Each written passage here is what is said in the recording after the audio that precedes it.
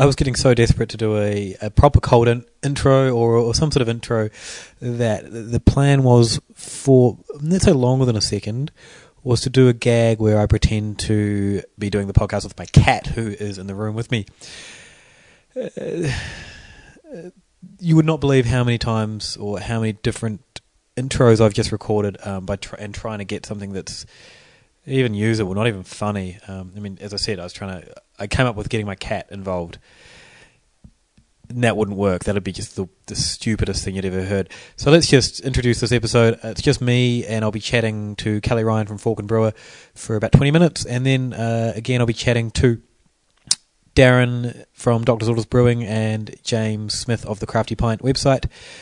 And he's also from Good Beer Week as well. This was recorded during the Beervana Festival in Wellington. It was a great festival, if not wet and cold. I have come back with a bit of a cold as well, and you could probably hear that in the interviews. But that doesn't detract from how awesome it was at that festival. I think we'll probably discuss that further in coming weeks.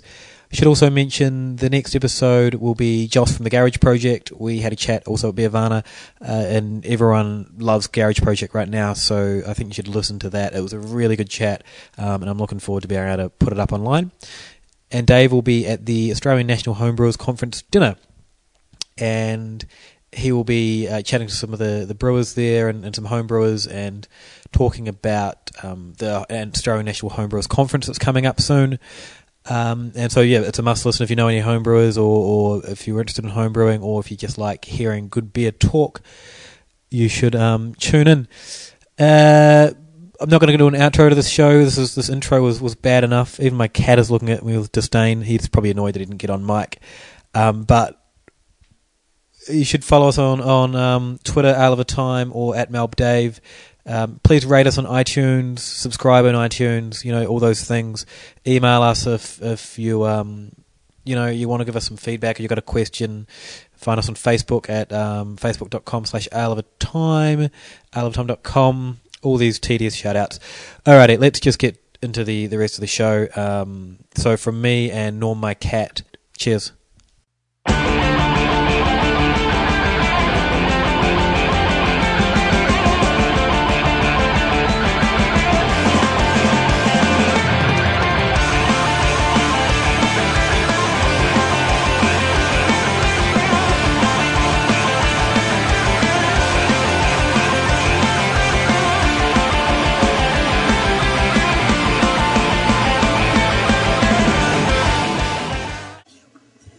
Alrighty, I'm here with Kelly Ryan from Fork and Brewer.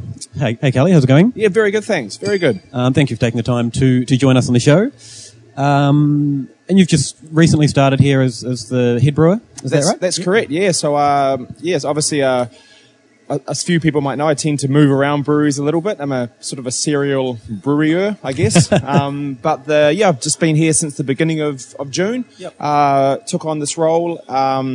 Got a nice offer from Colin Mellon, who's one of the directors, also the general manager of the Malt House. Yep. And he said, Kelly, our brewer Lester is moving on. Yep. Would you like to take the job? So at the time, I was living up north in a town called New Plymouth, yep. Having a little break from brewing and yep. just having a bit of family time. Yep. And even though when I was up there, I ended up setting up a 300-litre commercial brewery for my brother and good mate. So, yeah, right. No rest for the wicked, I think that's what people say. So which brewery was that one? It's called Brew Mountain. So just a little, pumping out sort of 5 50-litre kegs a week for a local bar and a local liquor outlet. And, nice. Pale ales and IPAs and lots of nice, clean, hoppy beers. Yeah, so that was good fun to be a part of. It's always really cool sort of being involved with the installing and commissioning of new breweries.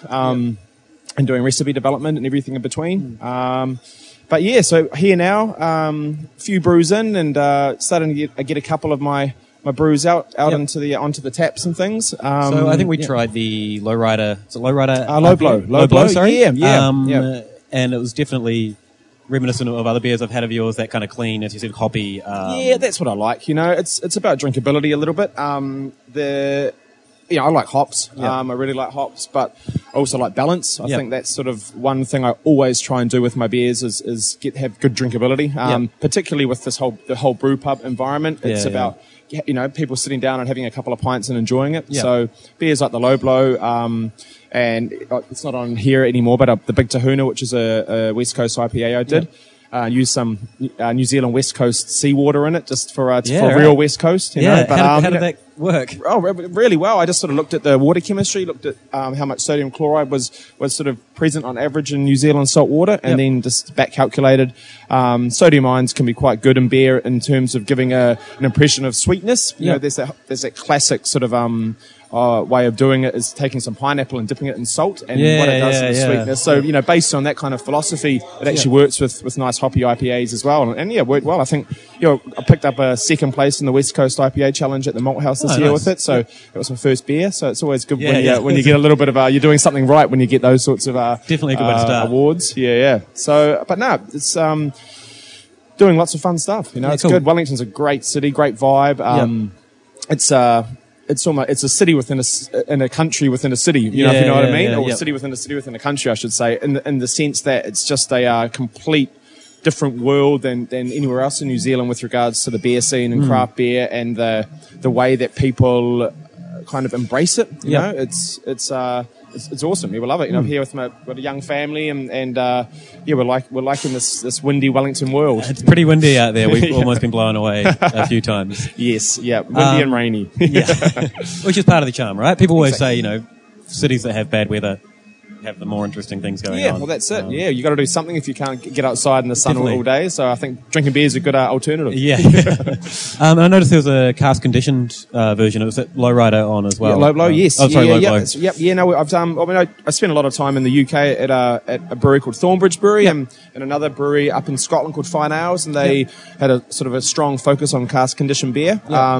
So that's just a first little play. I thought I would take some out of maturation.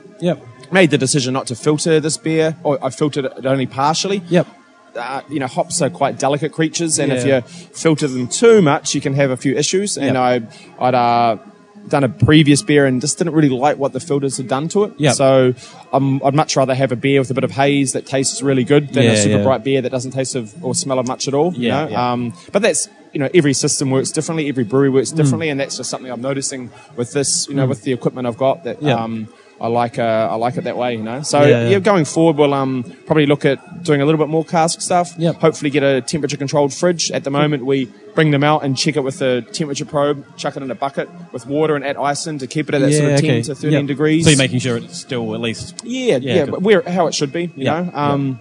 Teaching the staff about sort of you know, conditioner beers and, you know, using sparklers or not using sparklers and what the difference is, you know, when you need to use them and why you should use them and what they do to the hop character of the beer. So it's all a learning process for the staff as well, and they're right into it. They love their beers and you know, it's the reason they work at a bar with 40 taps, I think, you know. It's they love the choice and they're really passionate as well. So it makes it easy for me. It's really good. Now, your beers are obviously on tap here. Can you find them other places around Wellington or New Zealand? A little bit, yes. I mean, it's sort of I'm a one-man band here, so it's we struggle at times to keep up with demand just for here, but we do actually get some of the beer on at the Malt House, which is sort of our brother bar. In the odd other bar, LBQ, might take a little bit every now and then, and then there's a few little wholesale, you know, sort of rigger or flagon filling, growler filling places that take the odd keg also. So, but we'll start getting out there a little bit more. We're probably going to look at getting a few disposable one-way kegs and maybe sort of shipping them here, there, and everywhere, and that's sort of the plan going forward. So which should be good. And how often are you brewing? Are you like here 7 days a week? Or? No, I mean, generally with the 8 vessels and the way that we do it, I'm getting one. The most I've done since I've been here is only 2 brews in a week. Just because of residence time, we transfer to a maturation stage prior to filtration. So it's it's quite a lengthy process, and it's again with me cleaning kegs and filling kegs and trying to do all that at once. I could be doing it 7 days a week, really, and probably getting the production up, but even brewers need to sleep. You're allowed some time off, right? Hopefully. And if you have other beers planned, anything exciting in the works? Well, actually, right now, you can probably hear the whirring in the background. That's a Whirlpool. I have just done a collaboration with Ben Love from Gigantic Brewing over in Portland, Oregon. So we brewed a beer on Thursday, and that's been souring in the kettle for about 44 hours now, 45 hours. So we used yogurt bacteria, actually. So I got a whole lot of yogurt culture. Lactobacillus, Dalbruaci, subspecies I think Bulgaricus, and then some Streptococcus thermophilus as well. So two pretty well known yogurt bacteria. Yeah. What Ben had found, he does a beer over in Portland called Boys in the Hood. It's a boysenberry yogurt sour beer. Yeah. And he did a lot of experimentation and found that they use non-fat yogurt over there to inoculate, but I managed to get the actual culture itself. Yeah. And he finds he just gets a lot cleaner sourness using the yogurt bacteria versus using something from a brewery supplier or using grain to inoculate. So I thought that sounds great. You know, his expertise is a lot more in that area than mine. So, we're giving it a go. Then we'll age it, ferment it with ale yeast with some 001, White Labs 001, and then age it on passion fruit pulp. So I'm going to get probably about probably close to 20 kilos for 1,000 litres of passion fruit pulp, and we'll mature it on that and hopefully get that kind of classic passion fruit yogurt sort of character in a glass. Sounds like a lot of fun. Yeah, it should be good. It's good Have fun. you done many sour beers or wild? A little bit. You know, we laid down a barrel or two when I was at Good George, which will still probably be there. Yep. There's a kiwi fruit sour doing the rounds at the moment. So Nate Ross, that's one of his babies. He's originally a Brisbane lad. He's a really good brewer, and they've done well in the awards, picked up quite a few medals this year, and his passion is sour beers through and through. So, I mean, it's great. You know, there's breweries like Hallertau and 8 Wide and Good George and Muscle Inn and a few others that are really starting to experiment with sour beers now. And, I mean, it's been called the new hops for quite a while now. Yeah. And it's starting to appeal to more people's tastes, I think, as it gets out there, as people learn about them and understand them, you know. So it's cool. It's really good. Oh, the thing is, they need to be, you know, good sours take a long time to get done right, and it was never going to be an overnight success like an IPA kind of a thing. Exactly. You know, it's a little bit more work goes into a sour. And I think consumers are starting to understand that as well. You know, they're starting to sort of get it, that sours are a very, very complicated sort of creature. I mean, Soren from 8 Wide's definitely leading the way with his barrel aging program and what he's got planned with his new brewery up north. So it's going to be really exciting to watch that space and watch sort of New Zealand hopefully make a bit of a mark on the world with our sour beers, just like we do with our hops. You know, it's good to see New Zealand ingredients being used as well, like feijoa or kiwi fruit. Technically not New Zealand, but it does separate the scene, and I guess the hops as well are doing that, you know, on a global scale. Yeah, and again, Soren's working with a master's student at the moment, looking at isolating and characterizing a whole lot of actual New Zealand wild yeasts and bacteria. Wow. Yep. So, you know, in theory, you know, I think his dream is to be able to do a proper New Zealand, you know, almost lambic in a way, and use what we've got in our own environment, our own bugs, to create something, you know, truly unique. And that's you're starting to see that in the States now. The people getting the cool ships and doing it, chucking them in orchards and fields and throwing flowers into them and all sorts. I think there's one brewer that has the back of their truck, and they've turned it into a cool ship. Fantastic. Oh, the world's our oyster, really, isn't it? You know, it's brewers are constantly pushing boundaries, I think, and reinventing things and innovating and using, as you know, technology or lack of technology to make great beers. So, and you know, I don't think that will ever change. You know, You've been involved in some of the some pretty iconic beers around, you know, Thornbridge and Epic, and I guess now Good George. Also batch brewing. You were involved with those guys? I helped out Craig with an IPA, Pacific IPA called King Tide, which has gone really well for him. He picked up a silver medal at the awards with it. So cool. He's super chuffed, and the beer's going well. And I used it in a tasting, a desert island sort of beer tasting at Regional Wine and Spirits here in Wellington a few months back, and blew people away. You know, and it's big hops again. It was, you know, it's Riwaka and Motueka and Amarillo and Chinook and Citra and all these lovely aromatic hops that I love. And it was really fun to work with Craig at Batch Brewing, and he literally said, I want a great IPA. And we sat down and talked through some ideas, and I went through a couple of recipes on a home brew scale. And he came down and saw me in New Plymouth, and we sort of decided which one was best, and then you know, I was lucky that I'd done some work at Steam Brewing before, which we're Batch Brewing brews out of up in Auckland, and obviously Epic as well. So I knew that kit. So it helps a lot when you're going from, you sort of 50 litres to Yeah, yeah. 10,000 litres to know how a kit works. So it was good fun. It was great, and it's great seeing those sort of ideas and sort of dreams come into fruition, and you've got a great beer in a glass in front of you. So no, really really fun. I enjoy doing that sort of stuff. Is there a favourite beer of yours that you've brewed over the years or you've been involved in? Well, actually, I mean, I think beers like Hop Zombie and King Tide have been fantastic. I've really, really loved being a part of both of those beers. I did a beer back at Thornbridge, which I'd love to actually recreate one day. Maybe with someone from Thornbridge, which it was called Katapo, and Katapo is the native New Zealand spider, similar to the redback. That are obviously black with a red stripe. So it was just a little raspberry porter, about 5.4%, I think it was, and served on cask. And nice. I just really liked it. It was just a nice, subtle, sort of tart, sort of a hint from the raspberries, and you still got that fruit character, but then you got the lovely chocolate backbone of the porter as well. So I really liked that beer. It was good. It was a fun beer to brew. Yeah. So maybe something like that will come again. Yeah. But favourite beers are always tough. I've got probably got a wish list of other breweries, beers. In fact, somewhere floating around I can see him at the bar right now is Brad Rogers from Stone and Wood. I did not see him. So he's leaning there with beer in hand as he tends to do, and I mean his Pacific Ale is one of my top 5 favourite beers of all time. It's just it hits the nail on the head. Exactly the sort of beer I like: drinkable, clean, hoppy. I mean, Good George Sparkling Ale. That was the inspiration for that beer, which is just. Nate and JB and the boys have taken it to win a gold medal this year at the awards. So it's there's so many good beers out there. I love my Cantillons. I love my Imperial Stouts. I love my Belgian Strongs, my Chimay Blues,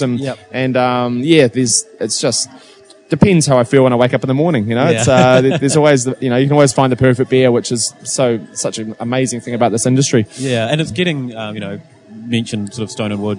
You're seeing their beers over here now. Yeah, it's great. We're seeing a lot more Kiwis over in Melbourne and Australia, and it's exciting that there's kind of so many beers just swirling around, basically. And, absolutely. And, if people can't find something that they like, then they're looking in the wrong places. I think. That's so true. That's so true, and it's something I've always said. One of the sort of my most favourite things to hear is, I don't really like beer, and I've had that before. I remember actually a journalist in England. She did an interview when I was at Thornbridge, and she was like, actually, I don't even drink beer. I don't even like it. And I said, that's the greatest thing you can ever say to a brewer. And we ran the original sort of Thornbridge pub at the time. My partner, Catherine, ran that, and we lived above it. So I was like, come back tonight to the pub, and I'll find you something that you like.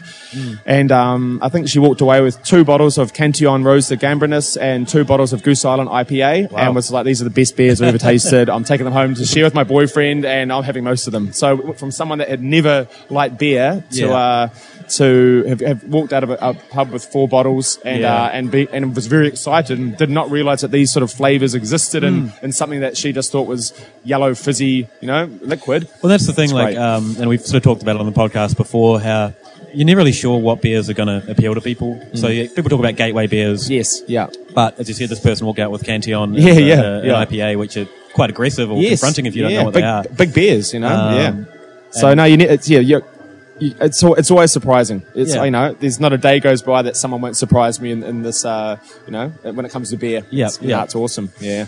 And you mentioned homebrewing. Do you still homebrew regularly? Not really. I mean, actually, it's funny. I just did the homebrew masterclass at Beervana last night, and I went from the first ever brew size that I did was 3 brews in one day of about close to 40,000 litres per brew. So it was almost 120,000 litres was effectively my first proper brew. Yeah. That was when I was with DB Breweries at Tui Brewery here. Yeah. And so I've kind of taken the opposite path. I've gone from brewing massive to now brewing 1,000 litres, But saying that, I did, at Epic, it was really my first foray into sort of small scale home brewing, doing the trial brewing for Luke and with Luke. And then it's sort of been really when I was back home in Taranaki, when I sort of left the industry for a few months, I got into it, and it was great developing the beers for Brew Mountain and doing the work, the work with Craig from Batch. But yeah, I do really enjoy home brewing. Yeah. But yeah, I'm about to start selling these nice little three sort of tier brew kits here in New Zealand, which we're going to have one just right behind us here. It's going to sit there, and that'll be my little trial kit. So if I do find myself with a spare day, or when I keep myself double occupied while I'm cleaning kegs, I'll be able to do a few trials on there and get 50 litres out of it and chuck them on the bar as one-offs and see what people think. So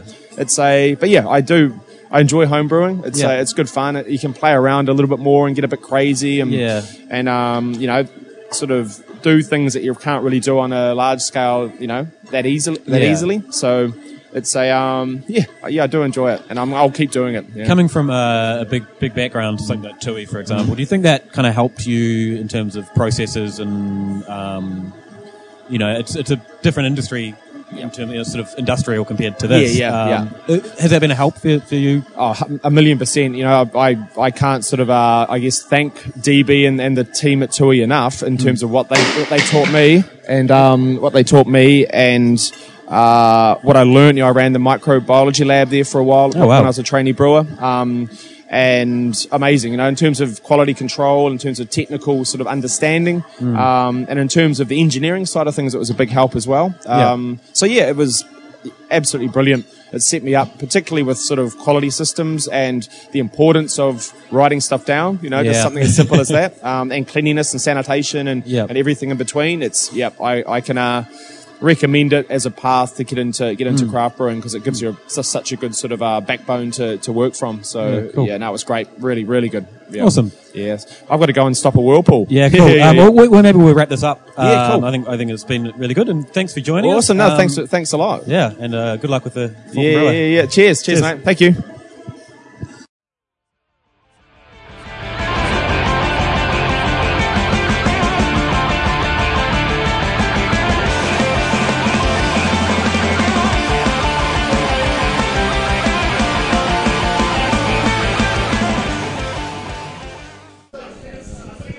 Testing 1, 2, 3. Looks like we're away. Hey everyone, I'm sitting here in Wellington at the little beer quarter for Beervana. I'm with Darren from Doctor's Orders. How's it going? Good afternoon. Doing very, very well. The second time we've had you on. Second time. Hopefully this one records. Second time lucky. Yeah. And James Smith of the Crafty Pint. How's it going? Pretty good. Come a long way to talk to two people that live in Australia. But we thought it would be an interesting way to look at Beervana and the event and find out what they've been up to. How's it going for you guys so far? It's a cruisy yearly weekend pilgrimage, really, for me. We come every year. We've been coming probably the last 4 or 5 years, and then there was a number of visits well before that when it used to be called Brew NZ before it became the Beervana thing. It's always good to come home. I lived here for about 9 years. So it's very familiar, and it's probably the only beer event that my wife ever comes to. So it's got a special place in my heart. Nice. Yeah, so only a second visit for me. I was here 2 years ago. Wellington's just a great place to visit if you like good beer, and there's a huge number of Aussies here as well. It's quite amazing to see the support from back home. Yeah. Every bar you go into seems to be like 25% or a third Aussies there. But yeah, just drinking some lovely beers and meeting some lovely people, and it's good fun. 2 years ago you won the Media Brew competition?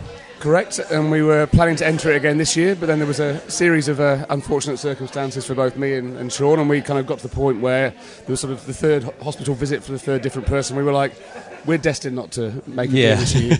Let's just... And then the idea was to send a load of the Bicep over so people could have it on the Australia bar, but unfortunately, like all the other Australian beers, including some of yours, Darren, I think, they're still in the harbour in Melbourne. Yeah, there was a few issues with the shipping, I believe. Is that right? More than a few, I believe. Yeah. I think it's multiple points of catastrophic failure, really. That is freight companies, and just when you think you've seen every possible screw-up a freight company can make, they invent new ones. So this year, no different. Yeah. So, and you were sending some beers over. You were looking to get some exposure to the market as well? Yeah, so I've had beer in New Zealand in the past. Ironically, last time I had beer here was about 3 years ago, was for Beervana, and they never made it to Beervana. They made it to Wellington, but they didn't actually make it to Beervana. Last year we decided not to do anything. This year we're back on that horse. We thought we'd do it. We've got 3 lines that were supposed to be here. We're supposed to have a pop-up bar here. The Australians are going to take over LBQ with all our fantastic products and share it with the Kiwis. So none from 2 from 3 years for me. It's almost cursed for you. Someone made a joke yesterday, you're the only Kiwi that couldn't get beer to Beervana.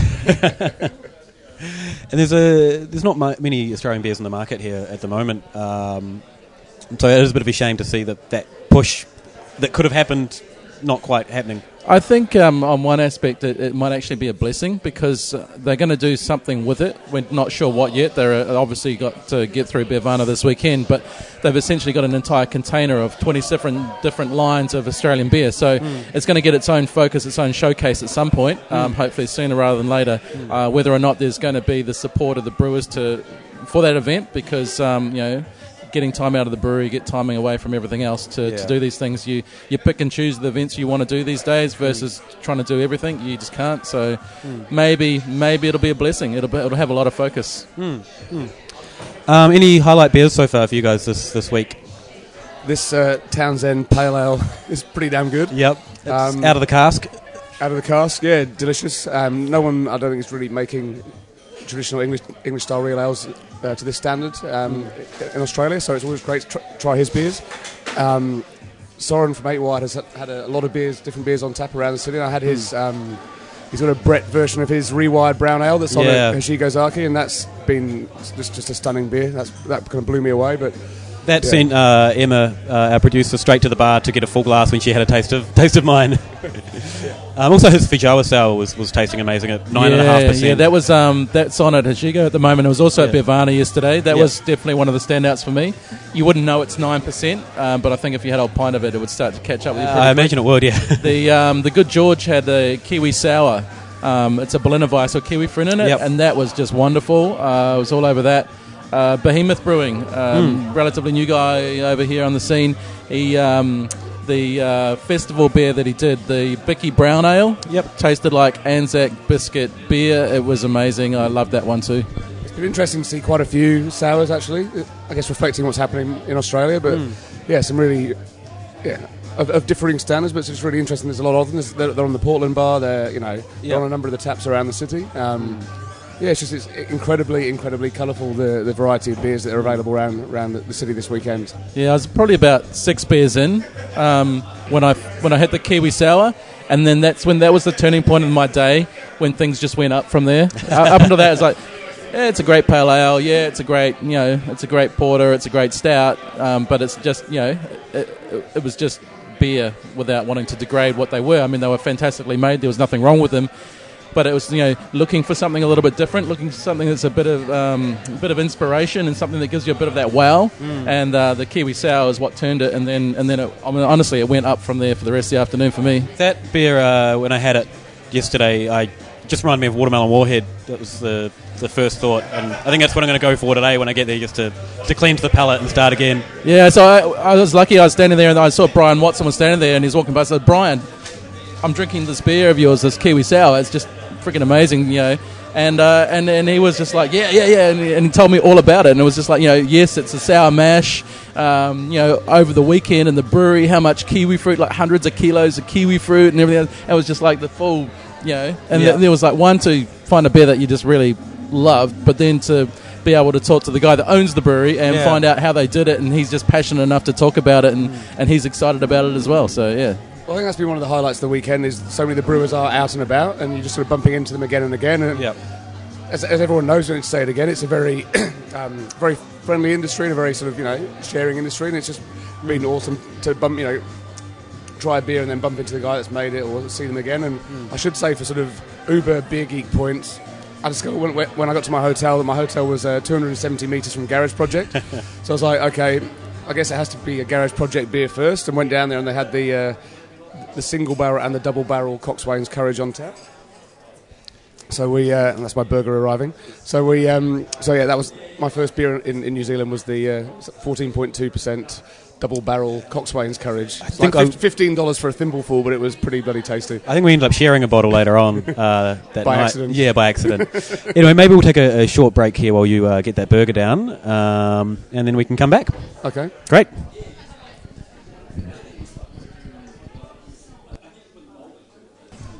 And we're back. How was your burger? Delicious. Devoured rather quickly. I think inhaled would probably be a better description. It went. It's been interesting, the Wellington on a Plate festival happening around, and there's that burger. I don't know, there's burgers everywhere, and they're all come with a Garage Project can as well. We were just talking about Garage Project off mic. It's interesting seeing you walk past restaurants, they don't look like craft beer restaurants, or they're not, and they have a canned beer and a burger special. You don't really see that. I don't think we've seen similar things happen in Australia yet. No, I think Australia's a bigger nut to try and crack. I think being such a close-knit city, the Wellington on a Plate works quite well, and being the number of brewers and breweries in the CBD proximity means there's probably a little bit more focus on it, but also a better chance to actually embrace that. And they seem to be doing it well. Wellington on a Plate used to coincide with Beervana for a number of years, but there was never any correlation between the two. They just sort of happened to be on at the same time. Yeah. It's the last 2 or 3 years where there's been a crossover, and the two are coming together with some of the fine dining with craft beer and ingredients and ideas and concepts, and it's great. It's been interesting to see the support that Beervana and this new craft beer capital project's been getting from sort of the local council. When we compare it to the challenges we face with Good Beer Week in Melbourne, that we've got this festival that's become huge and is attracting people from all over the world to come. But it's still very hard for us to kind of get our foot in the door with the City of Melbourne or with Tourism Victoria or whatever, because I guess, like you say, it's a tougher nut to crack. Or there's so many other big things going on. And I guess maybe here, like I say, whether it's the size of the community or whatever, but they're certainly getting that support and standing out more, I guess, more quickly than perhaps we've done with Good Beer Week in terms of getting that the sort of government eyes and that government support. But I guess it is. You sort of walk around the city and it almost feels a bit like sort of Hobart or something like that, as opposed to Melbourne. It's got more of that sort of feel. So, are you taking some ideas, or are you looking at what they're doing and seeing if you can apply that back to Good Beer Week? We met with the Craft Beer Capital people and with David from Beervana on Thursday. Yep. And we'll definitely be working together. How far any partnership between Craft Beer Capital, Beervana and Good Beer Week goes, we don't know. But I think we've got potentially a lot we can offer them from the work we've done developing, the website and the Good Beer Week brand that could maybe help them sort of shortcut, a bit further ahead. But they're really good people who are behind what they're doing. We've kind of said to them, if there's cool stuff going on over here, we'd love to do it back in Melbourne. But also just to say, well, let's see what we can actually do together. I think that they'd like to sort of go down that sort of route and have a real big week of events around what they're doing here. But and even just looking at the fold out sort of map and guide they've got, it reminds me very much of the first Good Beer Week. And it also was thrown together in a few weeks, just like the first Good Beer Week, and they thought they might get a dozen events and they got 50, just like we did. So a lot of similarities, and it's people from bars again and that are sort of behind it. And the guy that's running Craft Beer Capital seems to be running it very much like I run the Crafty Pint, and there just seems to be a lot of synergy there, and I think there's a very similar feel in ethos between the two cities, Melbourne and Wellington as well. So it just seems it makes a lot of sense to keep talking and see what we can do together. So being living in Sydney, Darren, you probably see you get Good Beer Week, you're down for that, Beervana, and also Sydney Craft Beer Week. How do you think the three compare? Probably the closest comparison would be Beervana with Good Beer Week, but more probably the festivals at the end rather than the events that are built around it. The closest is the beer awards on the Thursday night in both events, then going into an end festival. I think Good Beer Week has a lot more events based around beer in the week around it that justifies being down there for the whole week, whereas for Beervana, it's really, for me, it's a Thursday, Friday, Saturday, Sunday type gig. Sydney Craft Beer Week has gone from nothing to this year. I think it's got 140 events coming up this year in October, from 3 years with a standing start. So this year is going to be even crazier than ever. And being a local brewer that demands to get out and do events is higher. That said, this year I said I was going to cut it back. I was only going to do a couple. I was going to take it, a much more relaxed approach. And now I've only got 1 day free from 15 days or something like that. So, right, so that's going to be. I have no idea how I'm going to pull that off. I'll be relying on some friends and people, and probably a lot of ibuprofen and stuff as well, because I've got to still rock up for my day job this year. Unlike last year, I was able to wangle it off. So I was chatting to Jane from Two Birds about midway, 2/3 of the way through Good Beer Week, and she was looking resplendent as ever. And I was like, "Oh, how's the week been for you?" And she was like, "I hate it. I've got a new brewery I'm trying to get open. I've committed to 13 events. I just want it to be over and just get back to finishing building my brewery." And I think people sort of getting to that point where it's like it's better to be sort of smarter than too sort of enthusiastic in too many things. But then again, it does get kind of addictive, and you're like, it's hard to say no when someone's got a good event for you to be part of, and you get carried away with the joy of the whole thing. Yeah, there's it's gone from just doing something just to have focus and be seen to doing something which you can justify and adds value to what you're doing and your brand. Again, this year I didn't organise any event. It was all the ones I was invited to participate in or be part of. And I turned down at least 3 because of conflicts, and at least 3 or 4 just because it wasn't a fit, or there wasn't a value proposition there for me. Obviously, I won't get you to run through every event you're involved in, but what's going to be the highlight event that you're involved in? I'm looking forward to doing the gala opening. We haven't really done an opening party really for Sydney Craft Beer Week, Sydney Craft Beer Week before, so it'd be interesting to be part of that. The closing weekend, the Carriage Works, I hope they haven't bitten off more than they can chew, being that it's a bit of a showcased event at the end of the week, whether people are still going to turn up after having so many other events during the week. So I hope that's going to go well. Other than that, there's a couple of Gypsy Brewer events. I'm one of the sort of more established Gypsy brewers in Sydney. There's a few newer guys on the scene now, and I'm doing a couple of events with them, so I can hopefully give a little bit back as well and help them lift some of their profile and give them a bit of a leg up. So I'm looking forward to doing those as well, because it's just hanging out with mates, drinking beers, talking about beer. It's not so tough. Yeah. Now, speaking of what you're up to, you've also got some packaged beer about to come out. Yes, that's excitingly scary. So in May, I took on a distributor because I've grown to a size where I just couldn't keep up doing it all myself, as well, having a day job and being a dad to two children. So I took on...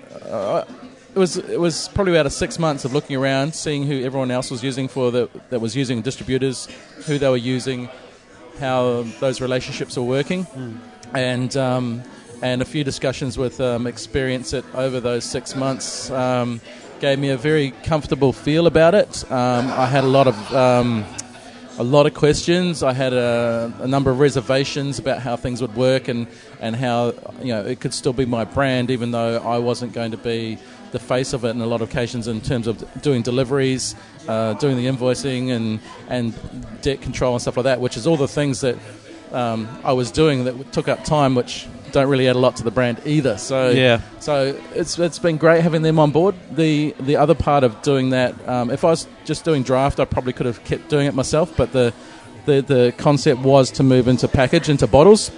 And I knew that I wasn't going to be able to scale to be able to deal with restaurants, cafes, bottle shops, that sort of stuff. So it needed a distributor to manage that, and also the volume. So they've been a fantastic fit. And the next piece was, where was I going to do the bottles? What format were they going to be? What size? How was I going to represent my brand as part of that? That's something we worked on for about a year to get something that I was happy with in terms of a labelling, a format, a size. And then it was where to do it. Nomad is the beer company side of my distributor, which is a collaboration between Kerry, Johnny from Experience It, and Beer de Borgo, Leo. And they've got a fantastic new brand spanking Italian brew house in Brookvale in Sydney, and they've put in a nice Italian bottling line there, so it's bottle conditioned and everything else. So that's where I'm going to be doing the packaged product. The wait now is the Italians are currently on summer holidays. They're back next week. The bottling line's up and running, but they're doing a 330ml format bottle. we're waiting on the quotes and the definition of the change parts to move it into a 500 ml option. The installer took a number of those bottles back with him to make sure we get the right one. So we're hoping, all going to plan, that they'll hit the market end of October. So hopefully in time for Sydney Craft Beer Week, but we might miss it by a week or so. The concept is to do the 4 main seasonals as the first one. So each season there'll be a bottled offering. Prescription 12 will be first for spring. It won't be in there for the full season, obviously coming at the end of October. Zephyr beginning of December. And then into Iron Lung and Plasma next year. And see how we go. Are you wondering if people are going to hold on to them and see how they age now that you can... To be honest, I haven't given that too much thought, because that's some of the bit that scares me about doing a packaged product. How's it going to hold up? I think being live and having bottle conditioned is going to help with that.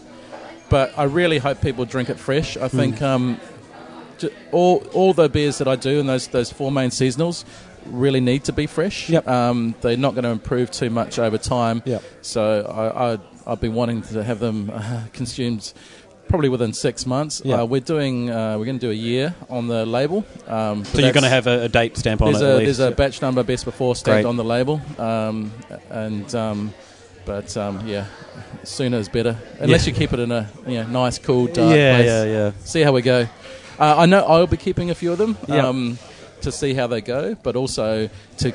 I hope people also want to collect the set, because the labels, the colours, it's quite prominent, the branding, and I think it's going to look really good. We'll put a link up on the show notes for this to the branding for people that haven't seen it, because it is really like strong, as you said. Visually, they're all bright colours, a clear logo.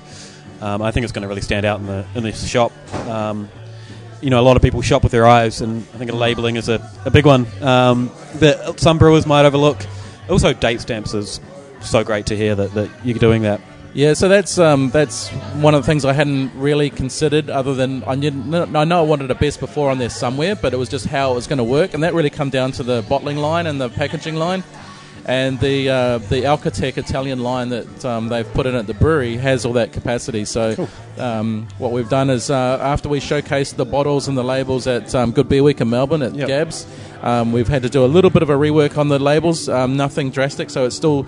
The front image is still exactly the same. It's just an actual panel that sits above the barcode where we can do that best before stamp and everything else, and a little bit more about is bottle conditioned on the other side. To anyone that hasn't seen it, you probably wouldn't even notice anyway. It's those real little fine details that are done.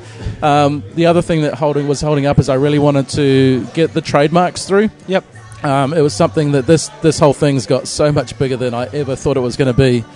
And then doing packaged as well. I never, other than having a registered business and a registered name, I'd never got around to trademarking any of it. So that's been over close to a year in the go now, and I've got trademark approval for the glass symbol.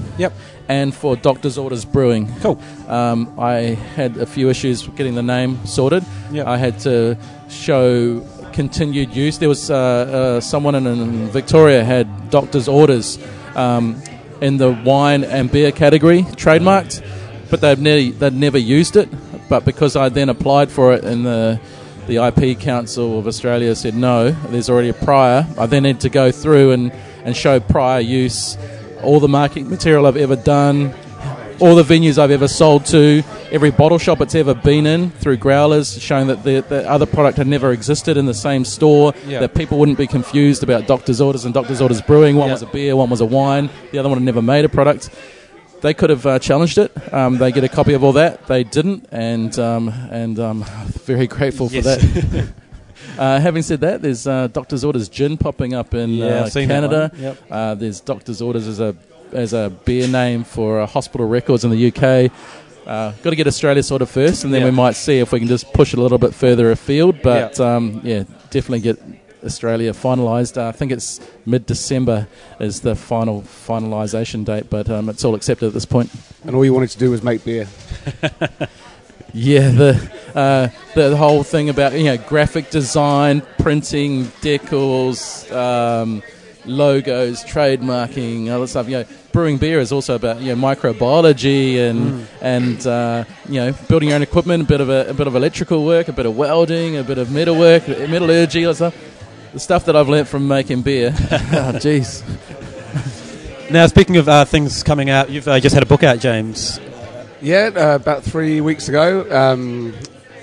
Book called 150 Great Australian Beers was published by Hardy Grant, which is nice. They've done a lovely job with it. Looks very pretty. Unfortunately, I wasn't able to include any doctor's orders beers because it all had to be packaged product. But he gets a mention in there when I was explaining the sort of thinking behind how we pick the beers. I said that it does mean that excellent brewers such as Doctor's Orders and The Grifter don't feature in this book because they neither have a brewery nor packaged product. So I did manage to sneak him in there in a sentence somewhere. Thank you, James. I haven't received my copy yet, so but that was the first thing I was going to look for. No, the idea was all the 150 beers had to be packaged, so available. Even if it was only released once a year in a small amount, it still had to be released once a year in packaged form, even if you could order it from the brewery. So it did. Yeah, it did mean some people had to go by the wayside, but it's very exciting. That was sort of first raised maybe 18 months, 2 years ago by one of the guys at Hardy Grant who I've been writing for their James Halliday magazine. Yep. Asked me over lunch one day, have you ever thought about writing a beer book? And I was like, I guess maybe. And then just before Christmas last year, they said, okay, let's go, let's do it. But it's got to be out for Father's Day, which means you've got to have everything done by February the 17th, I think it was. And I was like, that's not a lot of time to write a book. And my mum and dad were out on holiday, so there was a bit of time there. And then at the start of the year, I got a herniated disc in my spine and spent 23 hours a day lying down on my back taking Tramadol. And then when the Tramadol wasn't strong enough, taking stronger stuff than that. So it was an interesting experience.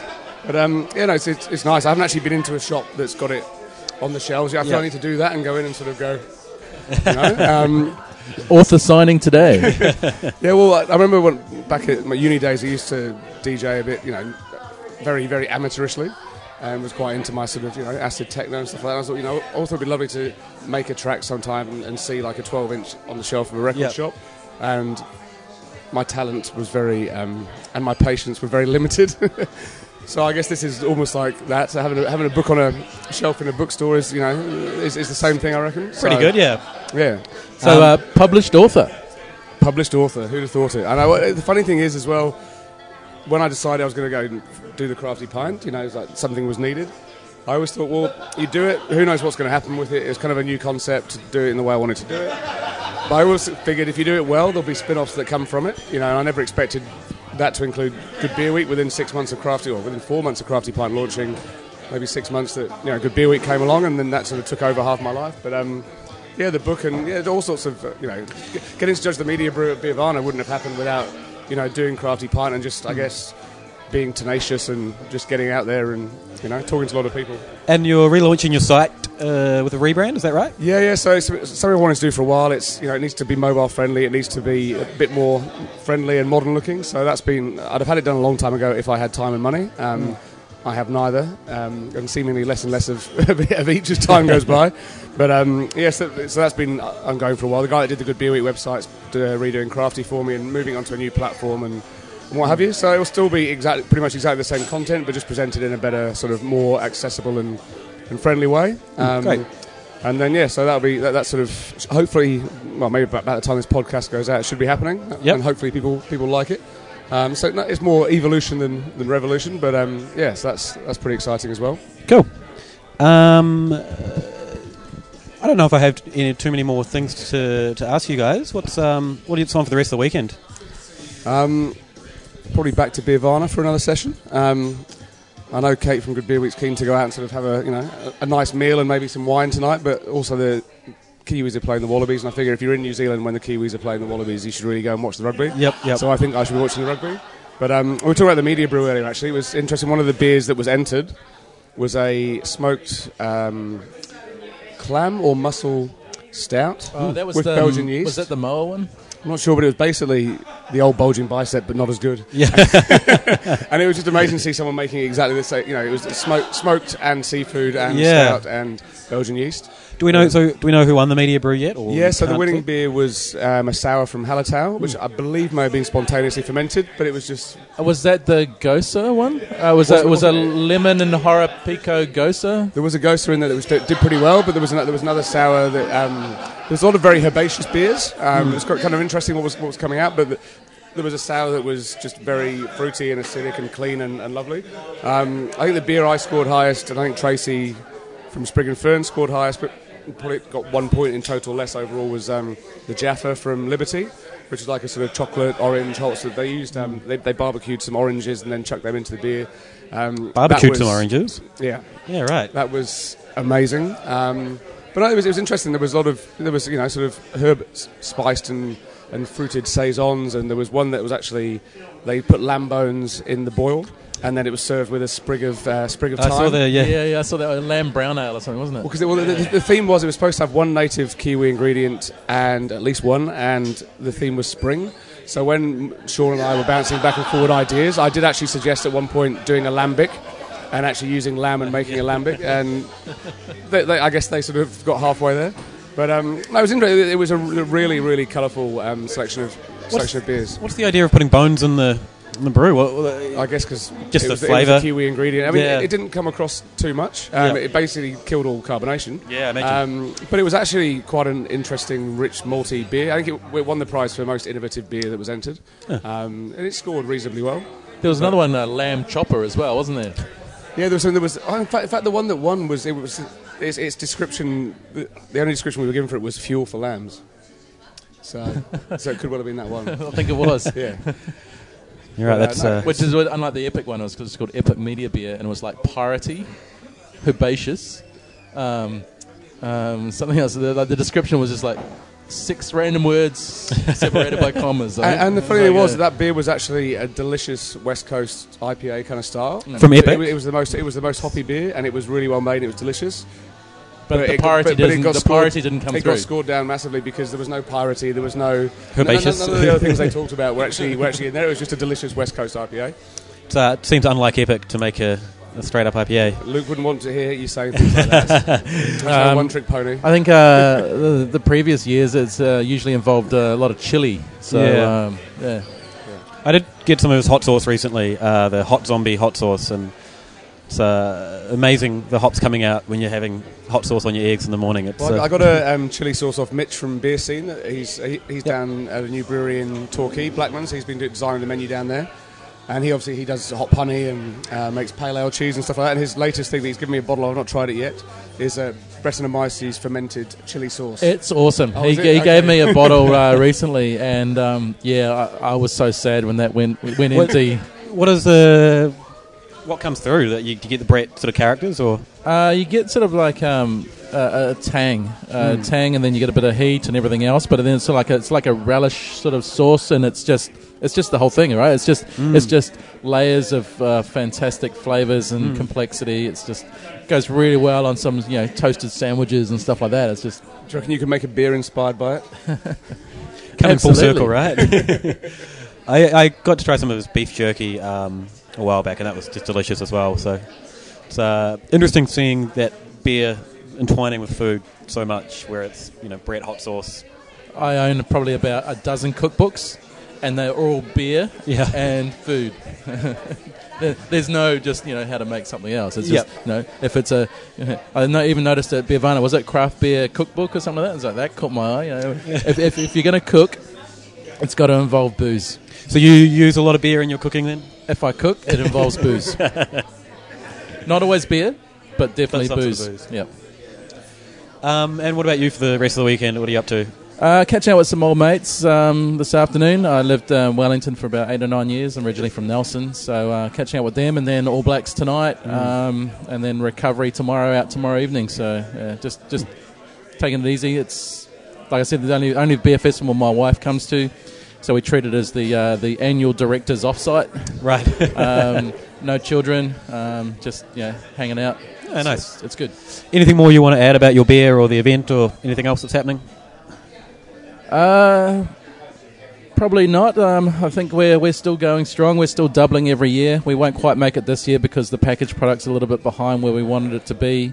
I think we're on target for 15 draft beers this year, which is pretty crazy for us. Using 3 different breweries to still produce it. About to bring on a 4th for the packaged product as well. It's just the whole thing is so much bigger than I ever expected it to be. To actually be able to do a takeover of a dozen taps or even close to 20 taps is something well beyond I ever dreamed it would be. So is it exciting to be at this point then? It's very exciting, and just got to keep thinking of bigger goals and try and find a way to fund it and keep it going.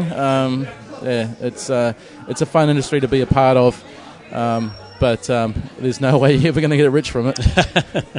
How about you, James? Anything else you want to add?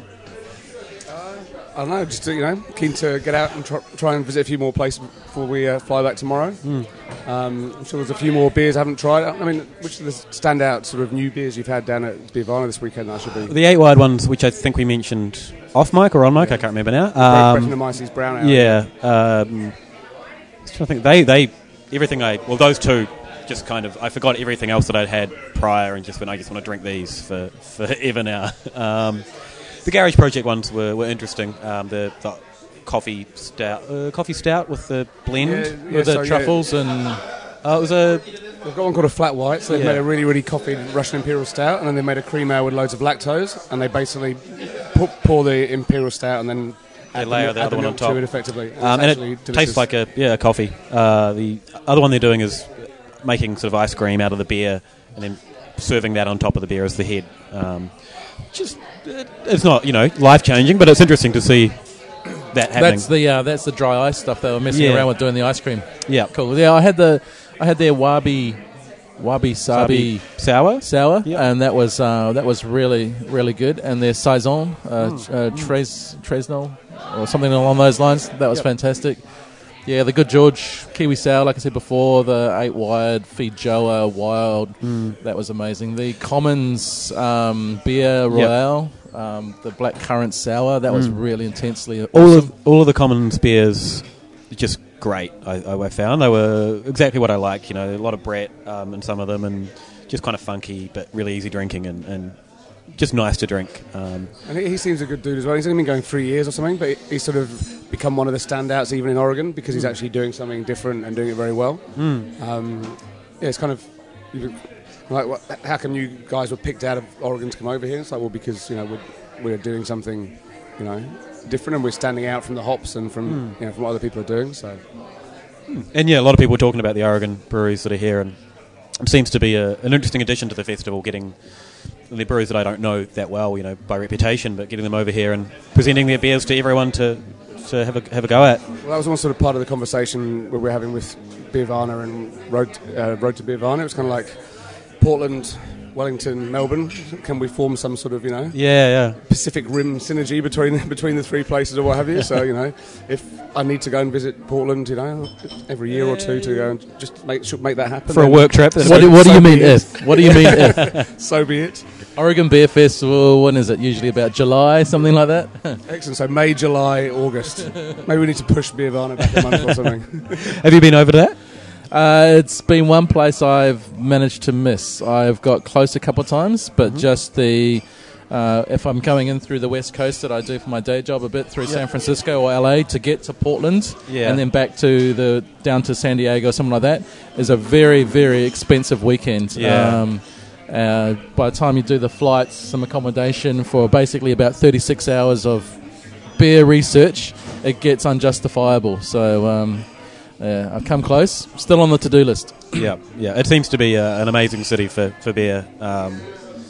And being probably the hipster that I am, it's that kind of place I want to visit. And right. Well, we might wrap it up and let you guys carry on with your events. Thanks, guys. Thanks a lot. Pleasure. It's been great.